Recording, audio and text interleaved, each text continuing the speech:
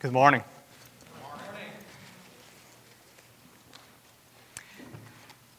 Hopefully you saw the email earlier this week, and as you know, today we start a new sermon series for those Sundays that we will pause from the Gospel of Luke. And in this new sermon series, we want to focus on several doctrines that we believe are essential to Christian faithfulness, doctrines that are essential to the life and the worship of God's people. Essential to Christian faithfulness. We are convinced, brothers and sisters, that being a convictional Christian and being a faithful church in our culture is becoming rapidly harder, and that following Jesus and the word of His truth will be increasingly more costly to us.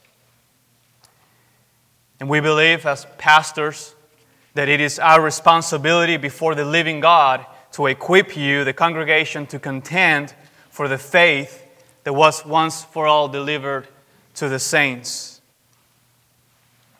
And we are not without hope in the task, but rather we are confident. For we know that the winds of culture and all that is false will soon pass away, but the Word of God remains forever. Amen. And so in the year 2021, we want to be a church that is anchored in the truth of God's Word, so that, as the Apostle Paul says, we may not be tossed to and fro by the waves and carried about by every wind of doctrine. Doctrine matters, brothers and sisters, because doctrine grounds us in the truth of the Word of God, and it is only grounded in convictional churches that will be able to stand firm when the waves of opposition rise to overwhelm us. The plan for this series is simple. Each sermon will focus on a specific doctrine in two parts: definition and application. So with each sermon, we are trying to answer two simple questions. What does this doctrine teach us? And what difference does it make in the life and worship of the church? This week and the next, we will focus on the doctrine of Scripture. The doctrine of Scripture. This morning, we will look at the doctrine of inspiration, and next week, we will look at the sufficiency of Scripture. And our text for both sermons will be 2 Timothy chapter 3, verses 16 and 17. So if you have your copy of God's Word, please follow along as I read. 2 Timothy chapter 3, 16 through 17. This is what the Apostle Paul says to the church under the inspiration of the Holy Spirit. All Scripture is breathed out by God and profitable for teaching, for reproof, for correction, and for training in righteousness, that the man of God may be complete, equipped for every good work. Brothers and sisters, this is the word of the living God. Amen. Let's pray. Father, as we sang, I pray again that you will speak to us as we come to you to receive the food of your holy word. We pray, Father, that you will teach us full obedience, that you will teach us holy reverence, and that you will teach us true humility, that we may walk according to your word. Father, I pray that you will use your word this morning to strengthen your people by faith, and that you will ground us and anchor us in the truth of your holy word.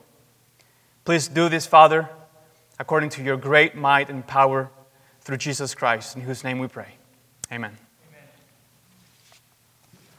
So we start with the doctrine of Scripture. And our first question is, why is the doctrine of Scripture important? Is it not enough to say that we believe in the spiritual truths contained in the Bible without having to define what Scripture is? Friends, the doctrine of Scripture matters because God is a communicating God. It is of the very essence of being God that He communicates who He is. You see, from eternity past, God has existed in triune communication. Before time was, the Father and the Son and the Spirit have shared in their mutual knowledge of one another. So as Francis Schaeffer said, God is there and He is not silent. In fact, He has never been silent. The doctrine of Scripture matters because it takes us to the center of the nature and the life of the triune God as the God who speaks. What God speaks and how He speaks reveal His glory. On a more practical level, the doctrine of Scripture matters because it encourages the church to faithfulness. It encourages the church to faithfulness. Brothers and sisters, in a truthless age, perhaps there is no more important truth than this. The winds of our secular age have parched the land, and we find ourselves famished of truth. And with no truth to live by, all we are left with are the whims of our emotional preferences and the hollow associations of group identities. In other words, without consent to objective truth, whatever I feel is truth. And whatever we agree upon is the new norm. We live in a truthless wasteland. And brothers and sisters, it is the call of local churches like ours to be gardens of truth in the midst of the famished land. Gardens that provide the nurturing soil for truth to flourish. Like Joseph, who fed the world in famine from the abundance of the storehouses in Egypt, we must cultivate and store up truth so that when people come through those doors begging for food, we may have bread to give them. The doctrine of Scripture matters because the Scriptures are the soil from where all other truth grows. They are the storehouse of the church. So we begin this morning with a definition of the doctrine of Scripture, and our text this morning gives us a good outline to work from. Look there in verse 16 again. Paul says the Scriptures are breathed out by God and they are profitable. And I believe here we have a doctrine of Scripture in two parts: the nature and the function of Scripture. Now this morning we only have time to pay attention to the first of the two, that is the nature of Scripture. And for that we will focus on the first part of verse 16. All Scripture is breathed out by God. From this phrase we will consider the nature of Scripture under 3 points of doctrine. Starting with the doctrine of the inspiration of Scripture, and related to inspiration, the doctrines of inerrancy and authority. So here's my attempt at a definition of the nature of Scripture with these 3 points of doctrine in mind. The Scriptures are the Word of God, truthful in every way, through which God's rule is present among us. The Scriptures are the Word of God, truthful in every way, through which God's rule is present among us. So the goal is to look at each part of this definition under the 3 points of doctrine already mentioned: inspiration, inerrancy, and authority. And we will end with a few points of application. So that's the goal. We begin then with inspiration. Inspiration has to do with the origin of Scripture. Where do the Scriptures come from? Paul says in our text that they come from God. All Scripture is God-breathed. Their origin and therefore their nature is divine. It's divine. Now, to be sure, the Scriptures were written by human author, so that we can speak of a dual or double authorship of Scripture, both human and divine. However, the Scriptures emphasize not the Scriptures' human authorship, but their divine origin. Take, for example, 2 Peter chapter 1, verses 20 through 22, which is probably the best text to see the dual authorship of Scripture.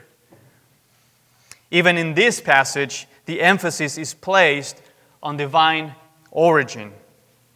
Peter writes, "No prophecy of Scripture comes from someone's own interpretation, for no prophecy was ever produced by the will of man.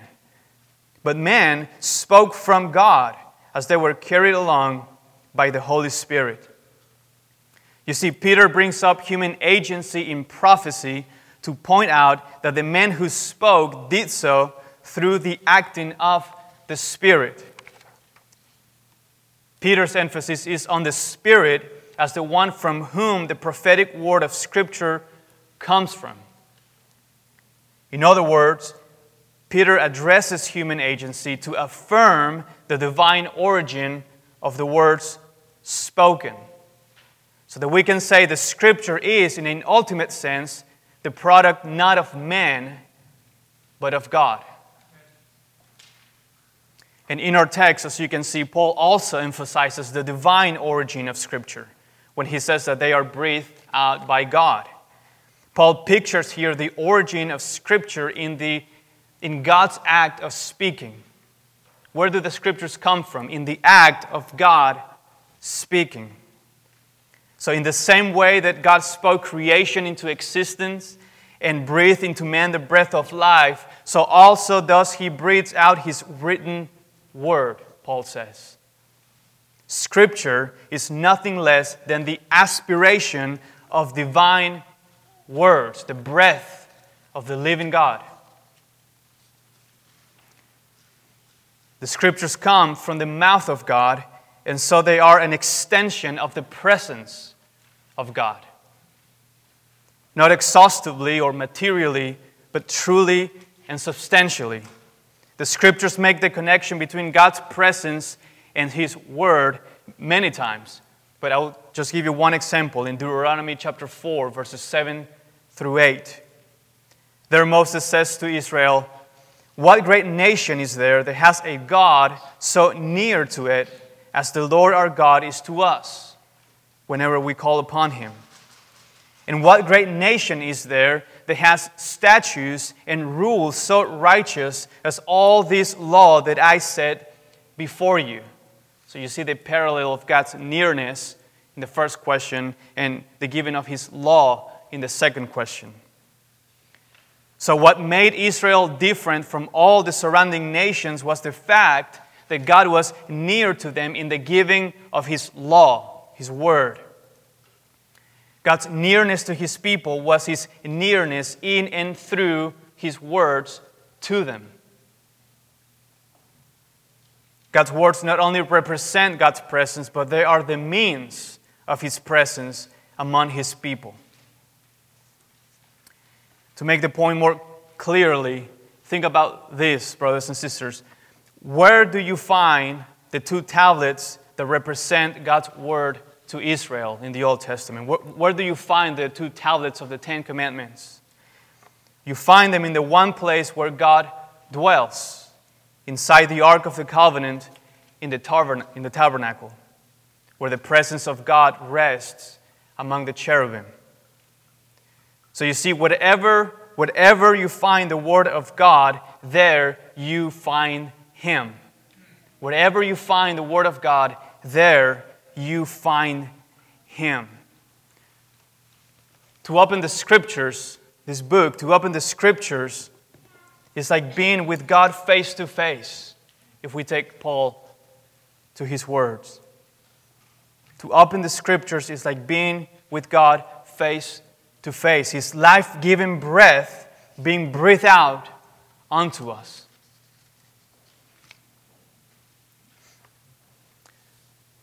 So to summarize this first point, the doctrine of inspiration explains the process of how the divine word is mediated to us by human agency or human authors.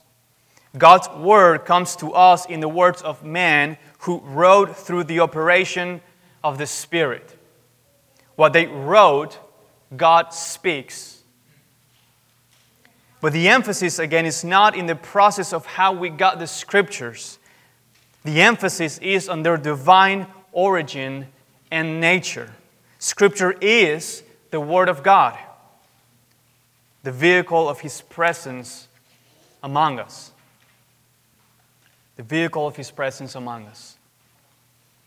So that's the first point, the doctrine of inspiration. The second point in our definition of the nature of Scripture is the doctrine of inerrancy. In our first point, we dealt with the origin of Scripture, and now we look at the character of Scripture. The character of Scripture. What are the Scriptures like? Well, friends, they are true all the way, in every way. The word inerrant means, probably as you know, without error. And the Scripture's inerrancy is a direct result of their divine inspiration. The origin of Scripture determines their character. So because Scripture comes from God, it means that whatever God is like, so also is His Word. This is why the psalmist can ascribe to Scripture the same qualities that are normally ascribed to God. We saw that with Psalm 19 that Rachel read for us. Also in Psalm 119, the rules of the Lord are righteous and upright, the psalmist says, and His commandments are faithful and true. You see, because the Lord is righteous, faithful, and true, so are His words. In fact, in verse 160 of Psalm 119, the psalmist summarizes the character of the words of God like this. He says, "The sum of your word is truth." You see, whatever is true of God must be true of His word in their totality. God is perfectly faithful and true. In Him there is no error. And so the sum of His words is truth, the psalmist says. So the doctrine of inerrancy teaches us that since all Scripture is breathed out by God, so all Scripture is without error. Not some Scripture, but all of it. All of it. The Word of God is true all the way, in every way. Now, inerrancy raises an important question for us as we approach the Scriptures. The question is this: how do the Scriptures speak truth? How do they speak the truth? Friends, the delusional man demands that God's Word conform to our modern preferences. But the fact is that we cannot force an ancient text to submit to the literary practices of our post-scientific age. To demand that the Scriptures conform to our preoccupations is silly. It is absurd. Rather, it is we who must humbly approach the Scriptures according to their rules of communication, not ours. And this means, friends, that the Scriptures can claim total truth. They can claim total truth even in their use of unrefined grammar, non-chronological narrative, pre-scientific descriptions of natural phenomena, and imprecise language such as the use of figures of speech, symbols, and round numbers. The idea that truth can only be conveyed with precise language is a modern myth. For example, when the weatherman says that the sun will rise at 5:45 a.m., he's not trying to trick you, right? We all know scientifically that the sun doesn't rise. I didn't do well in high school, so I don't know how the Earth rotation and all that stuff works, but I know for sure that the sun doesn't rise. The fact is that we don't fault the weatherman for being imprecise. On the contrary, we understand him to be making a truthful claim. And we know that he will make good on his claim. You see, error doesn't arise from unrefined and imprecise grammar. As the theologian John Frame says, error arises from two sources: deceit and ignorance. Deceit and ignorance. Deceit is intentional error, lying. Ignorance may lead to unintentional error. But God does not lie, and He is ignorant of nothing. End quote. This is what we mean by the inerrancy of Scripture. All Scripture is true in every way, containing no intentional or unintentional error, making good on all its assertions of truth. God's Word, brothers and sisters, is true because God is a truth-speaking God. As Paul says in Romans chapter 3, "Let God be true, though everyone were a liar. As it is written, that you may be justified in your words and prevail when you are judged." And I like how, again, John Frame concludes. He says, if there is any disagreement between God's words and our own ideas, His must prevail. And if we should be so arrogant as to judge what He says, He must prevail in that judgment. God's judgment and His word must prevail. So all Scripture is breathed out by God, and therefore all Scripture must be true all the way, in every way, and in all its claims of truth. God is not ignorant, nor is He a liar, brothers and sisters. And so His word is totally true. Our third and final point in our definition of the nature of the Word of God is the doctrine of authority. So inspiration, inerrancy, and now Scripture's authority. Authority has to do with the inherent function of Scripture. What do the Scriptures do? How do they operate as the Word of God? Like inerrancy, authority is also a result of the inspiration of Scripture. Scripture is authoritative because it is the word of the authoritative God. In fact, the authority of Scripture is the authority of God exercised in and through His word. So to honor God's authority, we must honor God's word. If you think about it, God's word functions in the same way that my words function in my home. I have a God-given authority over the lives of my children for their own good. Sometimes I exercise my authority through physical means, like restraining one of my kids when I see them running out into the street and a car is coming. I restrain them and I use my authority in a physical way. But the majority of the time, my authority in the home is exercised not through physical means, but through language, through my words. I use words to instruct my children. I make promises to them. I give them commands. And I warn them of impending dangers. So when I say to Calvin or Owen, "Buddy, please pick up your Legos so your sister doesn't step on them," I am exercising my authority in a very real way through the words that I speak. I am giving my son a command framed with instructions. And so there is no distinction between my authority as their father and my words to them. They know that to dishonor my words is to dishonor me. To not pick up the Legos is to undermine my authority. And so it is with God, friends. The authority of God comes to us in a real and present way in and through His Word. His authority is exercised through His instructions and promises and warnings and commands. God tells us what to believe and what to do.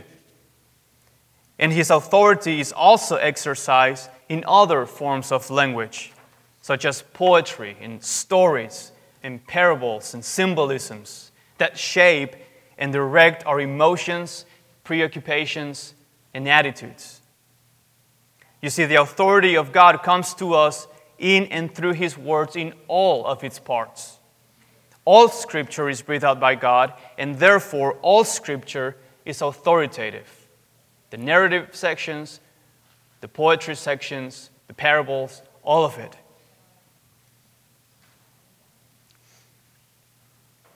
All Scripture is breathed out by God, and therefore all Scripture is authoritative. And that is why, brothers and sisters, we make it our regular practice here in our church to preach through entire books of the Bible, as Jeff is doing from the Gospel of Luke right now. We preach from both the Old and the New Testaments, and we preach from all the genres of Scripture. Jeff just finished a 4-part series on the Apocalypse, the revelation of John. Because in order to submit to the authority of God, we must know and submit to the whole counsel of His Word. That's why we have that practice in our preaching. All Scripture is God-breathed, and it is profitable, Paul says. Again, we will focus on the second part of verse 16 next week. But for now, notice what the Scriptures are profitable for. They're profitable for teaching, for reproof, for correction, and for training in righteousness. And friends, all these things are functions of one or something with authority. The Scriptures are able to do all these things because they are the exercise of God's present rule over us.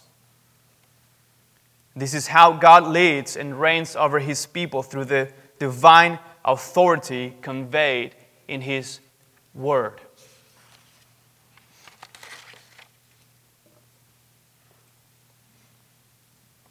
All Scripture is God-breathed.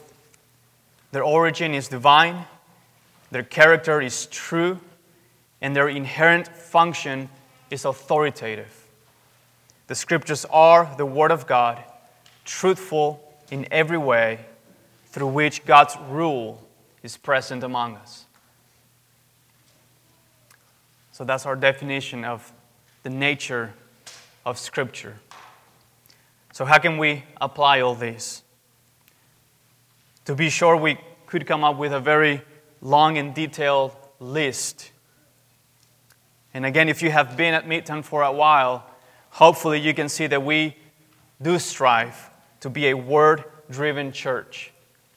That is a church that submits to Scripture in every aspect of our worship and life together. But for now, I would like to leave you with 3 short points of application. First, the nature of Scripture encourages us to give ourselves to the study and doing of God's Word. If God's nearness to His people is His nearness through His Word, then to give ourselves to the Word is to give ourselves to the God who speaks. So if you want to know God, you must know Him in His Word. The practice of regularly taking in the Word of God is a spiritual discipline, as it is done in the presence of God. To read what the inspired authors wrote is to hear the voice of the living God, as the Spirit illumines our minds and hearts to understand and to believe the Scriptures. All Scripture is breathed out by God, and therefore the words of Scripture are the words of life. So give yourself to His Word, brothers and sisters. Give yourself to His Word in the year 2021. Take up the Scriptures and treasure God's nearness to you in His Word. Second, the nature of God's Word helps us to walk by faith in the gospel. The nature of God's Word helps us to walk by faith in the gospel. The doctrines of inspiration, inerrancy, and authority are an anchor for our souls in the person and work of Jesus Christ. Think about it, friends. If all Scripture were not inspired, we wouldn't have a divine testimony concerning the Lord Jesus Christ, but only the testimony of man. And without God's testimony, the person and death and resurrection of Christ will be meaningless, having no divine sanction and therefore of no redemptive value for us. Furthermore, if all Scripture were not inerrant, there will be room for error in the faith once for all delivered to the saints. Friends, the Christian faith is based on both historical and theological facts that must be true in order for there to be any spiritual significance to them. And if we cannot be certain that the Scriptures speak truthfully in their totality, then we cannot be certain that they speak truthfully concerning Christ's work. And if all Scripture were not authoritative, then the church will be left to figure out what to believe and what to do on her own. If this were so, the people of God would have no direction and no ground of confidence in their confession. If the Scriptures were not inspired, inerrant, and authoritative, and I'm not trying to be facetious, but let's just go pack up and go home. We have no business doing what we're doing this morning. Third and finally, the nature of the Word of God gives us convictional courage. The nature of the Word of God gives us convictional courage. It gives us the courage, brothers and sisters, that we will need to contend for the faith and to stand up to the winds and waves of falsehood that threaten to overwhelm the church. We must be sober, friends. The testing of our faith is no longer in the far horizon of our lives. It is here, and it is here now. The question for us is not rhetorical anymore, but a pressing question that each one of us must answer. Will we remain faithful to the Word of Christ when our faith is put to the test? Will you remain faithful to the truth of God's Word even when it is costly? And it will cost some of us something. The doctrine of inerrancy teaches us that God is a God of truth. To speak anything else than truth is contrary to the very nature and character of God. And this means that the people of God ought to be a truth-speaking people. We are in fact commanded in Ephesians not to participate in unfruitful works of darkness, but rather to expose them as we speak the truth in love. In other words, we do not join the world in calling true what is false and calling false what is true. But to speak truth in our day, brothers and sisters, is trouble. It is anathema. Truth-telling is seen as hateful and oppressive, and therefore dangerous to the progress of society. And if dangerous, truth-telling must be silenced. And if not silenced, it must be eliminated. So truth-telling, friends, will require an enormous amount of courage. Courage that is grounded in biblical convictions and anchored to the truth of God's authoritative Word. As you heard a few weeks ago from this pulpit, perhaps our calling is not to advance the kingdom of God, but to hold the line, to contend for the faith that it may be passed on to the next generation unharmed. For the church is the army of the Lamb after all, soldiers of Christ in truth arrayed. So may the Lord be gracious to us as we seek to live courageously by faith in the living Word of God. God is there, brothers and sisters, and He is not silent. Amen. And better yet, God is here, speaking and sustaining us by His Word. Amen. Let's pray.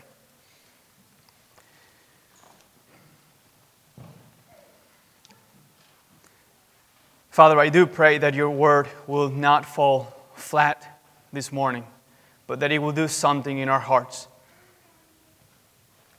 Father, perhaps my description of the nature of the Word of God was not as highly exalted as your Word is, but I do pray, Father, that you will somehow, Father, from the text this morning, will peel our eyes to see more clearly the nature of your Word. I pray, Father, that you will strengthen your church, that you will give us courage to live according to your Word and to proclaim your Word for the glory of Christ, in whose name we pray. Amen. Amen. Let's stand and